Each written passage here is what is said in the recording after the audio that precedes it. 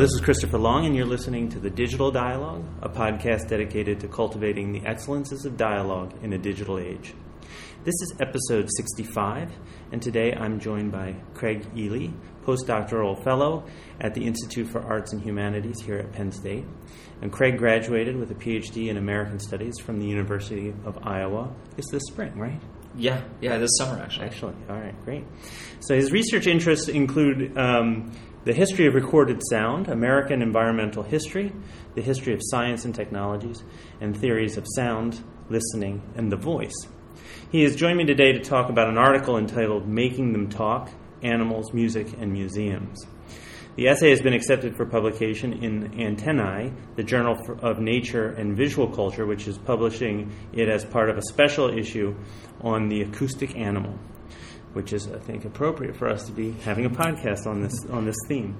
So I met Craig this summer at the Liberal Arts Scholarship and Technology Summit, where we talk about digital humanities and digital using technology to enhance and enrich scholarship and pedagogy. And he's himself doing interesting work in the digital humanities and specifically on technologies associated with sound. So it seemed proper, given this, that he would join me for an episode of the Digital Dialogue in which we can celebrate the degree to which we are both acoustic animals to some degree. So welcome, Craig, to the Digital Dialogue. Thank you. I'm really happy to be here. It's great to have you. So, and welcome to Penn State, too. Yeah. Congratulations. Exactly. A beautiful fall day. Exactly. We have a nice day for it, as I hope the picture that we post with this podcast will demonstrate. So tell me a little bit about this essay and sort of what animated your interest in this topic, and then sort of what the basic thesis and argument of the essay is. Yeah, I mean, I got interested in this topic. I was doing a bunch of research on the history of environmental sound recordings in general, which of course led me to Cornell University. I was in the archives there, in their special collections, working in the archives of two men in particular, Arthur A. Allen, who was kind of the head ornithologist, sort of the founder of the lab, who became very interested in photography, and then Peter Paul Kellogg, who was originally one of his graduate students, then also worked for the lab and was specifically interested in sound recording. So these two worked in tandem a lot on doing what I found interesting. They made a lot of sound motion pictures. And as I was going through the materials, I found this really interesting set of slides and documentation related to an exhibit that they did in 1936, where they went down to the swamps of Louisiana, recorded the ivory-billed woodpecker, and this is, of course, it's in its own kind of mythology in bird lore. They were some of the very few people who have ever actually seen this bird. So it was hard to find. They had to actually... Yes. Really? Yeah. Its nicknames include that, the ghost bird, this bird that was like impossible to see. Is it now extinct, or is it... Well, this is the debate. They thought it was extinct. There was rumors that it was extinct when they saw it in 1935. Now no one has seen it since. Its status is very much... But they took pictures, too. They took pictures, they took video, or motion picture film, still pictures, and also sound recordings. I see. What they did was they took these images, compiled them into a sort of early photoshopping. They took the images they had, compiled them into one master image, and made a taxidermic diorama based on that image. They assembled the diorama, and then they put sound, their actual sound recordings, and these movies that they had taken, like kind of right beside the display. So you had the stuffed birds here, and then these sound motion pictures going on. So, but the stuffed birds were these woodpeckers. Yes, they were. So yes. Did they kill some? Well, no. Okay. Cornell had killed some in like the 1890s. I see. So they already Cornell as an institution. Yeah, exactly. Someone, I'm not sure who, but some right. They had been collected or gathered. Right. So they already had the birds. Okay. But anyway, once I heard about this exhibit, I started thinking, wow, this is kind of strange. And I hadn't read much about this before, and a lot of the work that you see on taxidermy is obviously really visual in nature. So I started thinking about, well, how did these things work together? So before we get into sort of the basic argument of the essay and the basic sort of account that you give there, can you just talk a little bit about the history of video and audio in terms of, I often think of film as... Obviously, we had silent film, so that was before. But we had recordings before, so audio recordings before that, right? Yep. So audio recordings, as such, came first. Audio recordings, as such, yeah, probably. Right. I mean, Edison, invents the phonograph in about 1878. Right. It lies dormant mostly while he finishes work on the light bulb. Yeah. little side project. Exactly, had a side project going. So if we're speaking generally, like 1890 is about when recordings kind of come into vogue, and cinema's kind of puttering around there, right? 1895 or something like that. I've heard early recordings of folk music and other kinds of things, and one of the things I want to talk about eventually is the association of sound recordings with the desire to preserve and remember different kinds of things. So you talk in your essay about the desire, even with regard to this woodpecker, right? But also with regard to other birds, trying to record these sounds before they go extinct, or record things before they fade away, right? Or are destroyed, right? Depending on exactly. Right? So I think there's an interesting connection to be made between sound and memory and this desire for preservation of some kind. Yeah, absolutely. I mean, what's really noteworthy is that in the earliest recordings, like we were just talking about, 1890s, 1900s, 1910s, it's not even possible to record animals yet. The thing that's interesting about the Cornell Ornithology Lab is that they kind of pioneered these techniques. They worked with engineers at Cornell to create this kind of complicated setup that actually used sound film. Was how they did it. So this is after the film and sound came together. It is, but it's not done in the way you would think. They actually record it onto film using light. So they're actually recording it onto film, right, with the lens cap closed. The sound is happening on film, but on a separate strip of film from the film that they're shooting the video with, or the images with.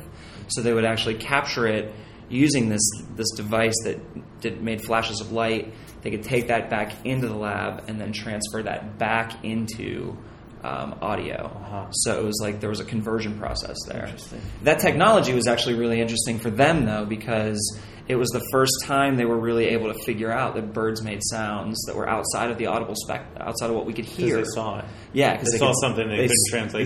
Exactly. They would listen to the film and make notes, and they would go back and compare it. They'd look the film under the microscope, and they go, there's 8 notes here that everybody missed. What's going on there? So there was this. It changed just how bird sounds were even imagined. But why did they do it on film? Just because it was easier, cheaper, or something? Or did they have this in mind that they might be able to see something they couldn't hear? Yeah, well, they had it. It was. I mean, I think it was also one of the only options. This is before magnetic tape. And doing it directly onto a phonograph disc or something would have been very difficult. So they're actually basing almost everything they do on what was already happening in the film industry. I think I touch on that a little bit in here, but in one of the accounts, one of Alan's accounts, which he publishes later in National Geographic, he actually makes this really explicit. He tells this story whereby they have, they're sitting around one day, they get a call from people at Fox who are like, hey, you're the bird guys, we're having a hard time with birds. Do you mind if we come up and show you what we're doing? And so they have this kind of collaboration with these people from an actual professional movie studio. And from there, I think everyone's gears start turning really rapidly. They're looking at sound film technologies and how they can do, like you said, what became really a preservationist project. How can we get all the bird sounds in the world? Right. And capture them and bring them back to our lab. But at the beginning of your essay, you really focus on kind of museum, the sort of museum world, and the American Natural History Museum and their desire to have certain kind of exhibits, right? Yeah. So maybe talk a little bit about that, because it seems like that. I mean, you go from there then into talking about early films like this Africa Talks, which I want to talk about specifically because that sounds pretty interesting. The way they seem to have manipulated sound in that film, and then back into the research in Cornell and the woodpecker, and then ultimately back to sort of this collaboration in museum exhibitions. So, can you maybe talk a little bit about the sort of trajectory of the essay in that regard? Yeah, sure. What I'm trying to do is, sketch out a historical trajectory where the first starts with just why are we even playing sounds in museums in the first place? Mm-hmm. I trace that back to an article in 1916 on museum fatigue, where people are worried that, especially in natural history museums and in art museums too, the person who wrote it was the director of the art museum in Boston. Okay. And there was this concern that he voiced, which is like, things are too close together. People are tired of reading all this writing. We're putting things in cabinets that you have to kneel down to see or stand on your tippy toes. So the industry itself, in 1916, it marks this moment where everyone starts going, all right, how can we make these exhibits sort of more user-friendly? Mm-hmm. How can we change things up? One of the things that people start doing in art museums, you start having phonograph concerts. So Edison himself would send phonographs and records to museums. Part of it, he was trying to make the form more legitimate. Part of it were people just trying to give people a break. Sit down here for a little bit, listen to some music, and then head back into the galleries. Uh-huh. In natural history museums, so now when you start to get into the 20s and 1930s, natural history museums are undergoing this kind of, what seems to me, from my read of the material, and I'm sort of actually admittedly a newcomer into what we might call museum studies, uh-huh. For the purposes of this essay. Right. But from what I can tell, there's this kind of this ever-present tension between, like, is our mission here to be educators? Is our mission here to be entertainers? Right. Is it to advance, very, very high-level research? And that tension plays itself out in the exhibits. In the 1920s especially, you start to see curators and trustees really start to emphasize, hey, can we make these things more entertaining? Mm-hmm. I talk about a guy named Douglas Burden, who's a famous filmmaker, ends up launching Marineland, uh-huh. Which is sort of the first SeaWorld down in Florida, which the whole thing is rigged with television and film cameras. He was very much into the entertainment aspect of it. Right. And I guess Disney comes later. Disney World, right, and all that stuff in the 50s. Yeah. So, yeah, exactly. But there's still this kind of movement between entertainment and where the museum moves into entertainment, and you have this sort of on location kind of exactly. Yeah. And so Burden brings back these Komodo dragons. They make movies about them. They put them in the zoo. There's this kind of natural history entertainment thing that's happening. Now, what's interesting is it's also happening very much outside of the museum, and these things inform each other.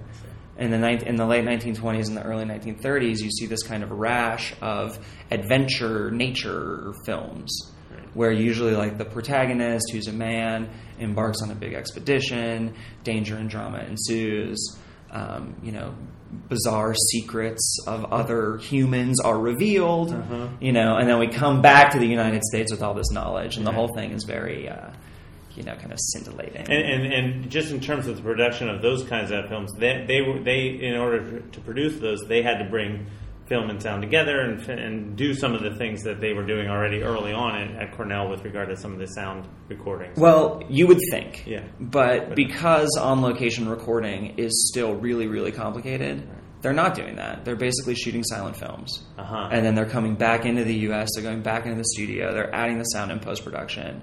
In some cases, attempting to make it look real, in some cases But I not. thought that was an interesting point of your paper, which I'd love to hear a little bit more about. So there's this sort of tension between the people who were arguing for a more naturalistic sound in these films, where things in the distance would sound softer and perspective was captured differently, whereas there were others, which is apparently the one that took hold, because it was as you say in your paper, it was a better audible experience, auditory experience in the film, because that the sound was basically consistent. It was produced in a studio, and it was all basically the same volume, and you didn't have things sort of all this ambient noise in the way, right? And so what we're used to probably with regard to watching films, the sound associated with films, is a very unnatural kind of sound. Yeah, absolutely. Even today, would you say? Yeah, sure. Yeah. And we can do, and that doesn't even get into totally unnatural sound practices, the voiceover or whatever. Yeah. But what happens in this moment? And actually, the question of diegetic and non-diegetic sound just in the history of cinema, is a fascinating one as well. I mean, what happens with with recording, I think I talk a lot about a guy named J.P. Maxfield, but in these early moments of sound film, 1927, 28, 29, like you said, people were very much saying, well, how do we do this? Mm-hmm. And it's a question that's really one of the reasons I was drawn to it is when you tease out this material, it is a question about nature in the broadest sense. How do we listen to the world?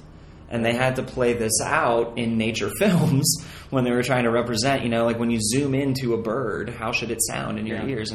And like you said, there were a lot of people who argued for like a very literal kind of naturalist way to do this. A close shot should be louder. Right. Kind of the belief that there was a representation of real space in the editing of fictional spaces. Mm-hmm.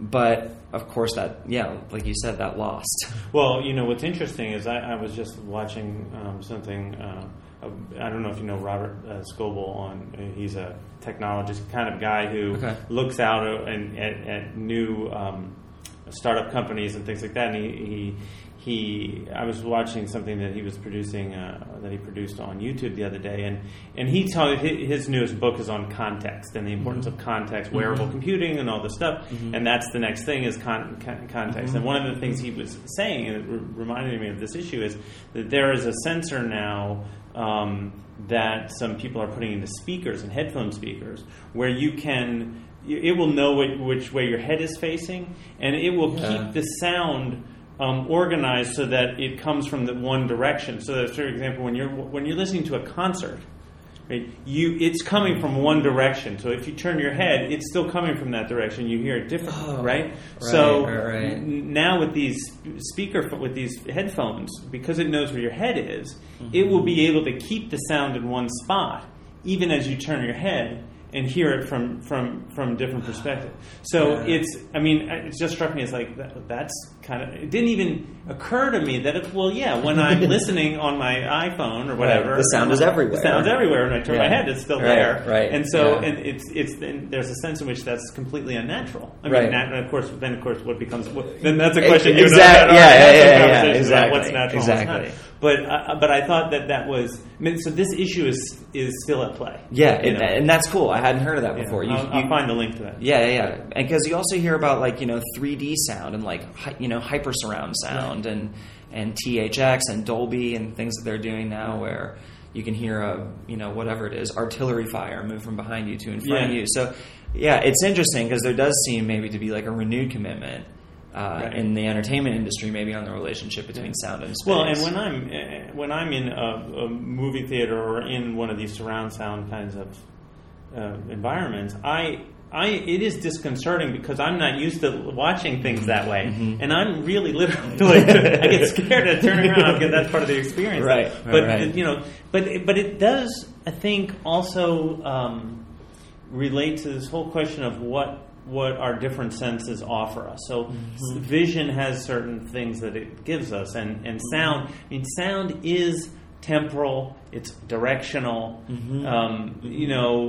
Sight is directional too, I guess. But there's something different about sound, and that's one of the things I thought you brought out nicely in the essay, which was, that we tend to understand experiences and even theorize experiences like the museum experience, exhibitions, in visual terms. And we talk about the way in which this thing has we've experienced these, the visual layout of something, and we sort of seem to go to sound, in a secondary, tertiary even way, and even think about how sound is operating on us. Right.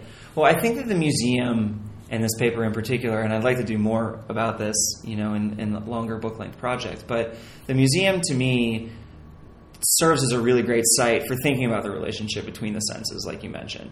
I mean, I think we saw in early sound studies work a kind of tendency to romanticize sound itself, right? Like, sound might allow you like a sort of deeper imaginative play, or it stimulates you in a different way than vision stimulates you. And I think that people have critiqued that approach, right? And then likewise, the visual has been dominant for so long. We keep talking about all right, do we need to downplay the visual? And I think the answer is yes or no. Sound does offer very unique things, but I would never advocate, for a sighted person to walk through a natural history museum with their eyes closed. Mm-hmm. I mean, that might be an interesting experience, but it's an incomplete experience. Mm-hmm. And I think that's really what I'm trying to say. I mean, museum studies is maybe in some ways unsurprisingly just dominated by vision and sight. Mm-hmm. But what I was really surprised to find is that you can walk into a natural history museum right now and see taxidermic dioramas that were made in 1901. Mm-hmm. They're actually remarkably static. They were expensive. We don't kill animals anymore for those purposes of display generally. Museums have them, and they want to have stuff to do with them. I mean, and they're very ideological, and they're fraught with questions of dominance and imperialism and killing and display, sure. Right. But what's interesting is if you just think about how the museum itself evolved from, say, 1930 to 1960, what you find is that they just wanted to put sound everywhere. And it's a totally neglected thing that happened in museum history at that time, because putting these recordings with taxidermic displays was one thing, but there's whole other things. There were phonographic concerts, like I mentioned. They started in art museums, but those moved into natural history museums. You start to get into the PA system and overhead speakers. Mm-hmm. The American Museum wired the whole thing for sound in 1939 and 1940. Mm-hmm. They had a donor spend about $10,000 to do it. And then you start to get into planetariums and music shows that happen there. Right. You get into the birth of the audio guide. Right. The first one in the U.S. is 1954, also at the American Museum of Natural History. Uh-huh. They called it the guidophone, and it was powered by low-powered radio stations.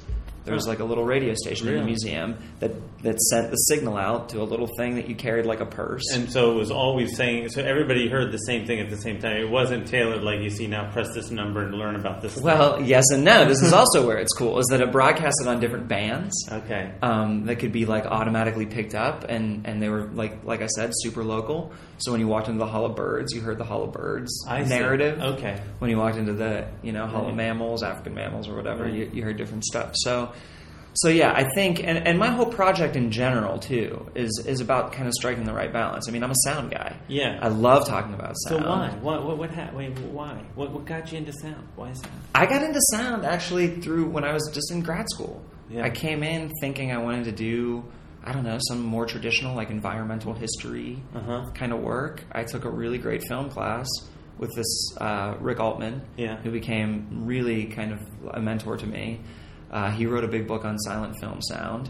I took a class with him, wrote a paper on birds and what's going on with sound effects, and I think it was actually a paper that touched on some of this stuff. What's going on in King Kong? What's going on in these early nature films? And he was the one who said, there's something here. Yeah. He was the first guy who was like, I think you can make this.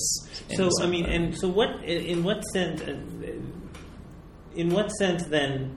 Does this connection between sound lead you to recordings, right? I mean, because voice and sound is one thing, but the technologies associated with sound is... I mean, obviously you can't study these early issues of sound, these early sound phenomena without listening to recordings. Right. And without thinking about how the technology of recording is impacting the experience, especially since, as we've already talked a little bit about, it's often associated with this desire to preserve for posterity the memory of something that might go extinct, or in the case of early recordings I've heard of folk music and things like that, it was to capture these original kinds of music, right? That from which you can tell a whole history of rock and roll and other kinds of things, right? Yep. And even now, when you listen to NPR and think about something like StoryCorps and other, it's all about sound and memory and preservation. It seems bound up with one another in a different way than vision does, than sight does, and maybe it's the temporality dimension of sound. It might be. It also might be. Sound is often talked about as being especially intimate. It's this kind of, it's this vibration in your ear. There's a sensuousness to it. Well, everything you just said is really it's complicated. I mean, there's a lot packed in there. Yeah. I want to try to touch on actually a lot of things you said. I mean, the preservation component of sound was there from the very beginning in a certain way. It also had to be learned. Jonathan Stern talks a lot about this in his book, The Audible Past. He talks about the ethos of preservation that became a part of the material. I mean, the funny thing is, even though we think about sound as this thing that can potentially last forever, it can capture the speakers of the dead, the voices of the dead, all this stuff, early sound recording is actually exceedingly fragile. Yeah. These early things that we want to listen to, if you play them once, you're lucky if you can get anything. So it actually had to be sort of built in to the medium itself. So it wasn't quite inherent, but it became a part of a project. Can we make these things longer lasting? Can we save them forever?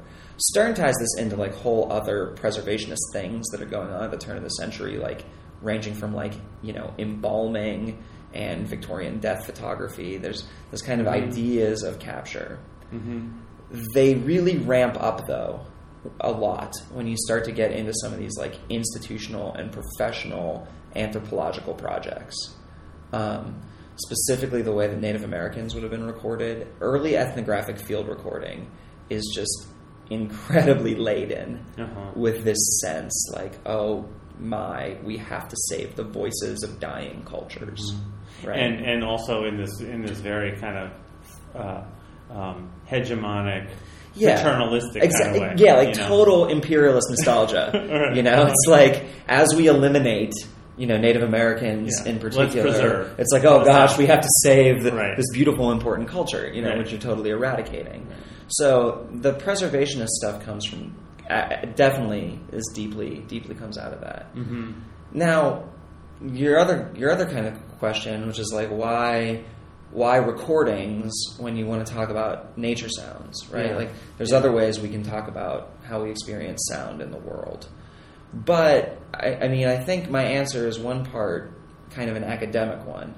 There actually is a lot of really good work on soundscapes, you might say, of the near and even really deep past. United States, kind of some books that are now classics in the field, how listening to 19th century America, how early America sounded, using kind of textual analysis to reimagine the way that the world sounded. So descriptions of sounds and things in literary texts and literary texts, personal journals. Mm-hmm. That book, Listening to 19th Century America, talks a lot about the differences between the North and the South, how abolitionists versus non-abolitionists described the kind of sonic aspects of slavery, the whips and the singing and stuff like that. Meanwhile, on the other hand, you've got a lot of great work that's about technologies and architecture and cinema. And I think we kind of tend to think about those things as a little bit separate. There's our lived sonic experience, and then there's the mediated sonic experience. Right. And what I was trying to do is bring those things together. Yeah. I mean, this stuff with bird recording in the 1930s shaped, the rest of the century with how we talked about nature and nature sounds and what we mean. And even to this day, if you want to do acoustic ecology, or if you want to study listener experience in the national parks, you can do surveys, and you do, but you also do a lot of recording. I mean, recording, it's become one of the ways that we access sound. It's become one of the ways that we can turn it into something that scientists can measure. Yeah. And so my wanting to look at the history of recording was to see how the technology and these cultural moments and the variety of cultural things that were in play, how they shaped that. Yeah. There is nothing natural about how the Cornell guys recorded the first birds and put out those records. That was based on, earlier imitative techniques and things that they had seen on the screen. The logic of how you make a bird record was very much set up by previous representational practices. Right. So one of which was this Africa. Africa Speaks. Africa Speaks. Africa Speaks. Yeah. So Yeah, what is up with that? Africa Speaks is so weird, and it's incredible to watch it now because it's so immediately false. So what is it? Just explain it for a second. Yeah, so Africa Speaks was part of the nature adventure genre. It's documented by a guy named Paul Heffler, who went down to Africa on like a classic expedition, brought his camera, and claimed that he was the first person to record the voices of the wildlife down there and also of the native people. So the video is staged, as many of them were, as a documentary. He is the main character and also the filmmaker. He travels from, the port cities and all around into the interior, recording, allegedly, the animals around him. Mm-hmm. And this is what year? This is 1930, 30 or 31, I think, yeah. So, and this is the other thing that complicates this issue just slightly, is that by now, every movie that's like a Hollywood movie is like a synchronized sound film. Okay. But these nature films couldn't be.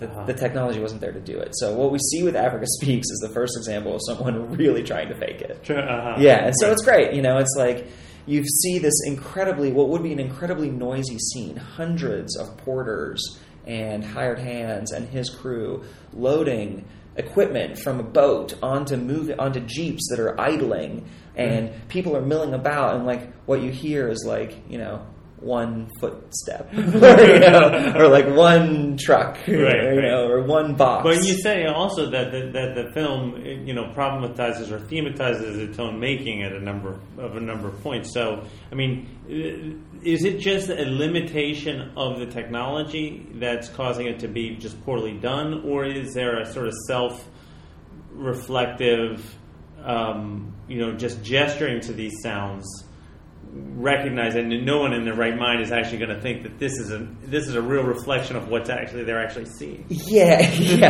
I mean, that's possible. Yeah. I mean, what else is possible is that because the subject matter is like so quote unquote exotic, that like if this guy tells you that a zebra barks, what's your reference point to that besides a zebra in a zoo? Right. Yeah, so I mean, it's definitely it's tongue in cheek. It's humorous. A lot of the humor is at Native Africans' expenses. A lot of it is kind of racist humor. Yeah. Some of the footage is absolutely astounding, though. I mean, the impala and certain lion scenes. Is it black and white film? Yeah. And certain lion scenes that they get are really good. What is most interesting to me about Africa Speaks isn't necessarily that they faked it. Because again, one of the things I'm trying to do is problematize the very idea between like a faked natural sound and a real one, right? But it's not necessarily that they faked it. It's that it indicates to me that there really was a desire here to hear this stuff. Like, I don't think anyone would have believed it, but maybe you could have suspended your disbelief enough. To me, it like speaks to a moment where everyone is trying to do this. Some people were trying to do it on the legit, like the people at Cornell. Right. Some of these like B Hollywood filmmakers or sub Hollywood filmmakers. But they're learning from one another in a way. I mean, maybe not just from this direct film, but they're learning from one another in terms of what works, what doesn't work, and how to effectively do this. Right. And this practice goes back to the history of imitation, which I talk about not in this particular essay, but it's kind of the section before this in my dissertation.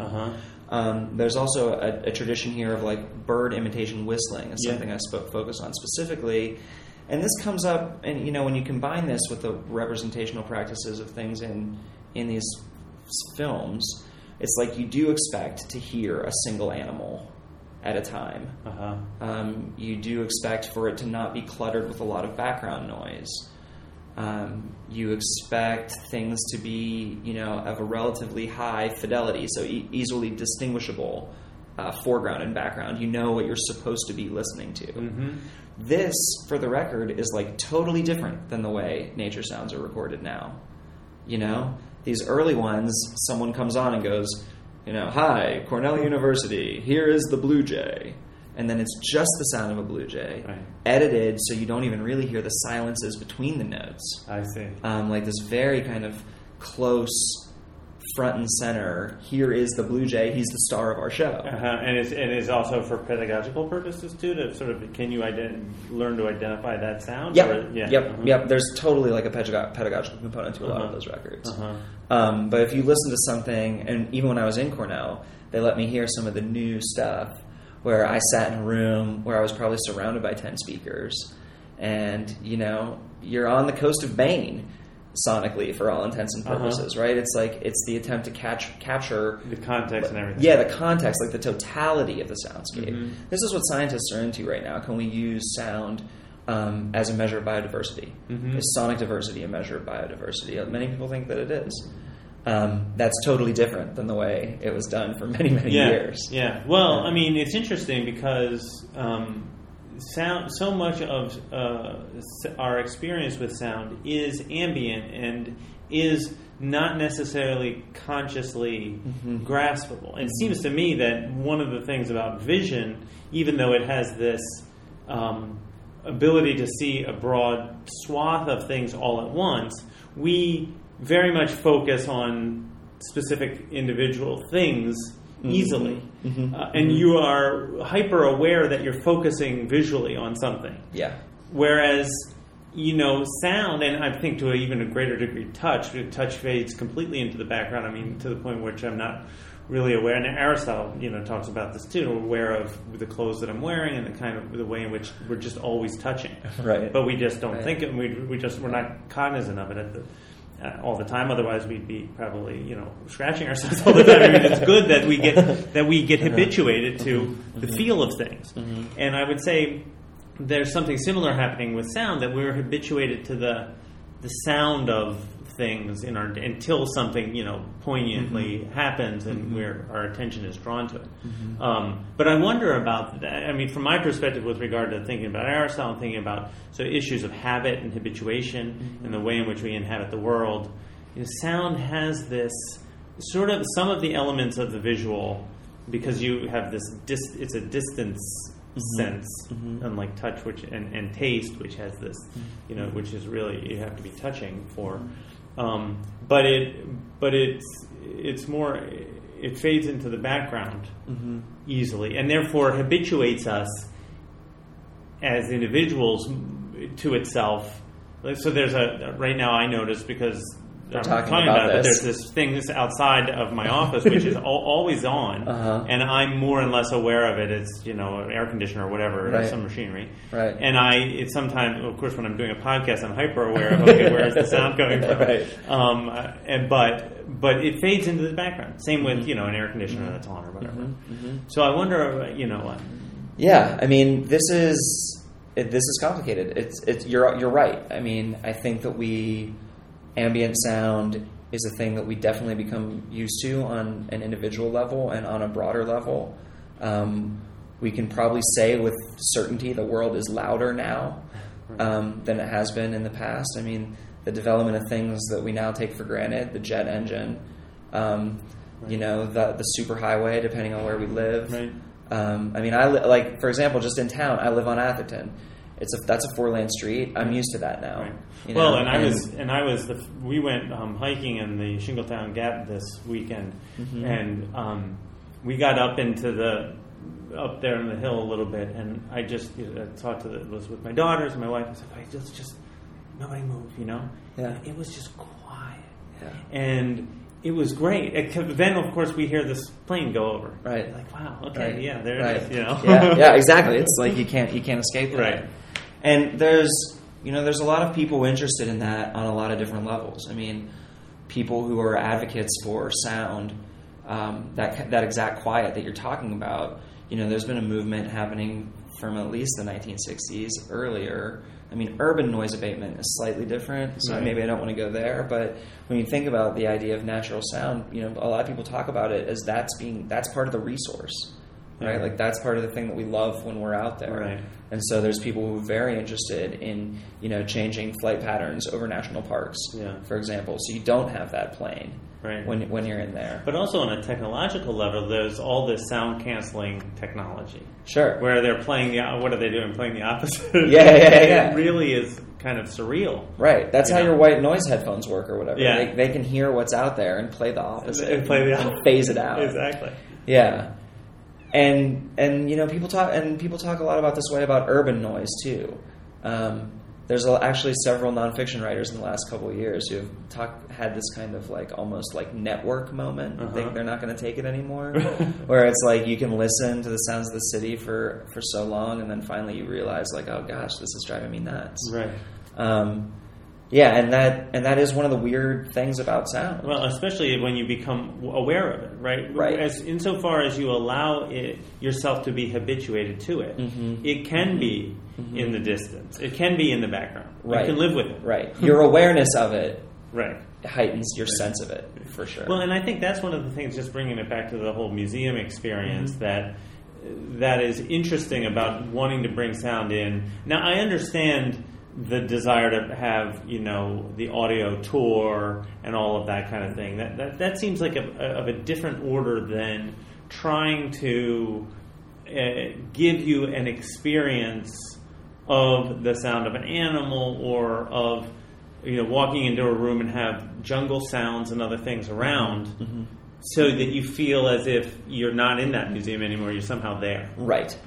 Yeah, and that's obviously an important distinction. I mean, the notion of the museum guide is based on a much older tradition of just a lecture or the docent or whomever. Right. The desire to play these sounds in atmospheric ways was very much about immersion, and that's actually one of the things I'm trying to point to with this relationship to cinema.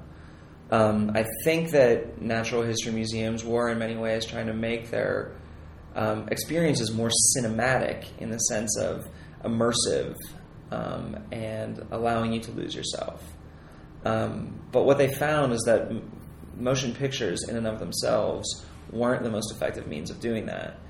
For whatever reason, the technology wasn't that new. It wasn't what you expected to see in the museum. So in this case, we can point to the uniqueness of sound as being something that was specifically called on to create, this immersive kind of experience. And that also, we can trace back to very, very early sound reproduction and musical things. There was this whole genre of music at the turn of the century called descriptive discs, which prefigure in a lot of ways some of these advanced environmental practices that I'm talking about now. But the idea of the descriptive disc was like, it was called Down on the Swanee River, or it was called Morning on the Farm.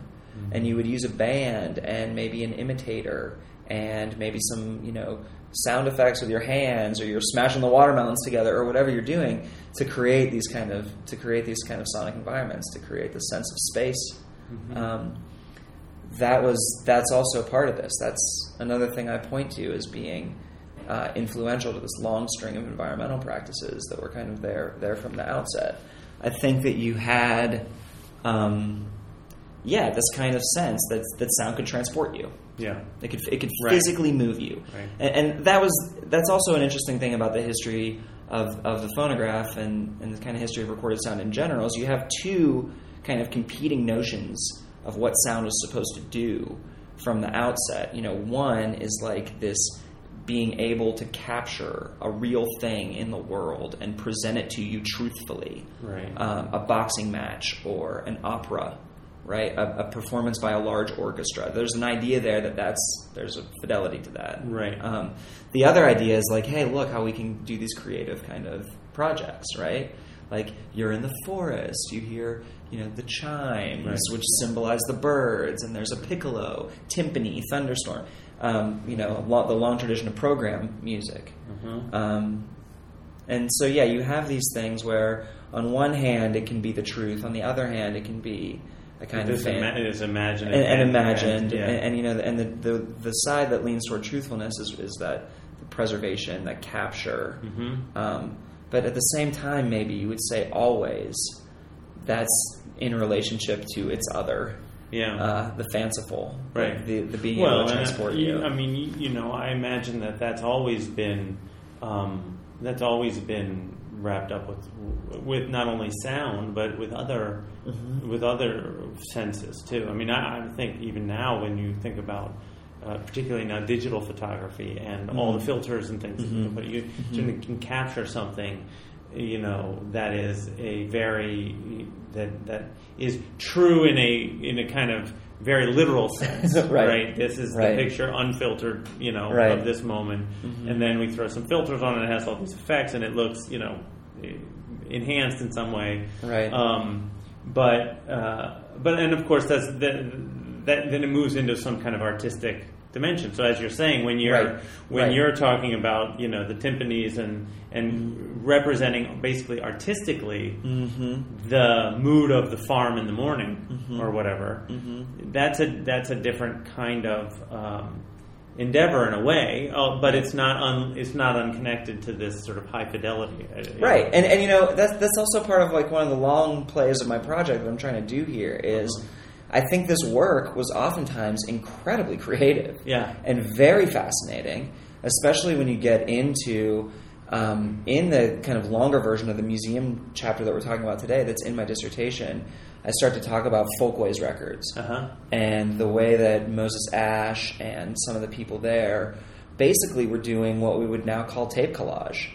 You would assemble recordings in these like hilariously fake and disparate locations, the Bronx Zoo or some recording you get from Cornell that's from, the desert Southwest, like whatever. Right. Take all this stuff, splice it together, and, put it out an album. It's called The Sounds of Nature. Right. And it's like, well, that's pushing it. But we have a long kind of academic tradition and like deep reverence for people like John Cage, and other mid-century avant-garde composers who are getting into tape manipulation, who are getting the idea that all sound is music, right? Because that's the other thing is here too is this stuff music, right? Which is like a kind of broader and more complicated question, right? But what you start to see is these really interesting tape manipulation practices that I'm interested in. I'm interested in both pointing those out as a kind of way to sort of downplay or decenter the role of the avant-garde in the way we think about how natural sound can be manipulated. And also at the same time to say, what these guys were doing was cool. Yeah. Like in that aesthetic sense, it was cool. Absolutely. It was interesting. And to see the way that most, records at that time, and we're talking like that were sold in museums, that were used in schools. This stuff wasn't like esoteric stuff for the collectors or something. I mean, It was like relatively widespread. And it was a relatively creative process by which sound was assembled and meant to represent the natural world. And again, too, what we haven't talked on yet, but what we've been sort of dancing around is the idea of psychoacoustics. There's sound in the world in some abstract sense, and then there's the sound, that our brain, thinks about. And so oftentimes, and that's another thing. Like, I'm not interested in saying that those records aren't nature.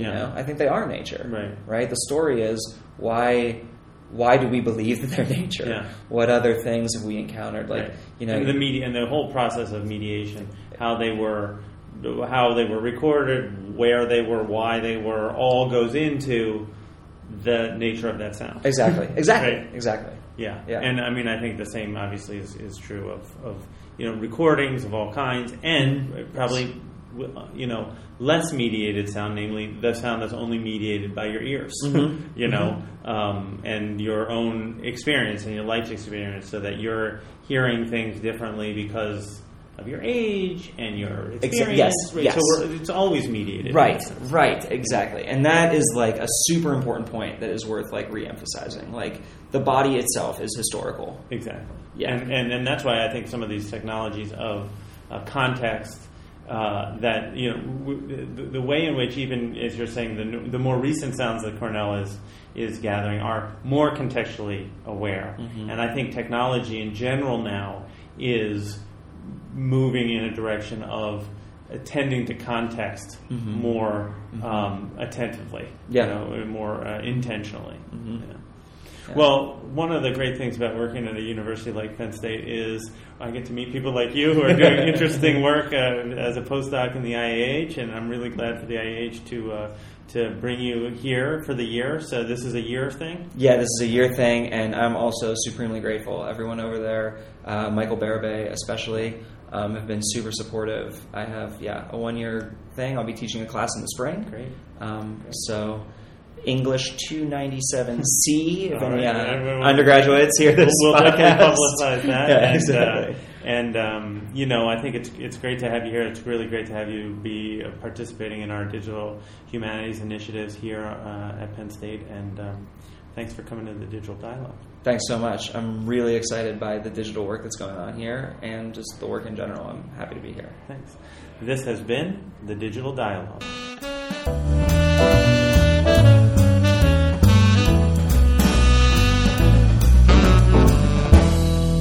The Digital Dialogue is produced under a Creative Commons non-commercial share and share alike license. You can find all the episodes of the Digital Dialogue on www.cplong.org, where you're invited to listen and leave comments and engage with other listeners. The Digital Dialogue also has a Facebook page at www.facebook.com/digital dialogue. This has been the Digital Dialogue.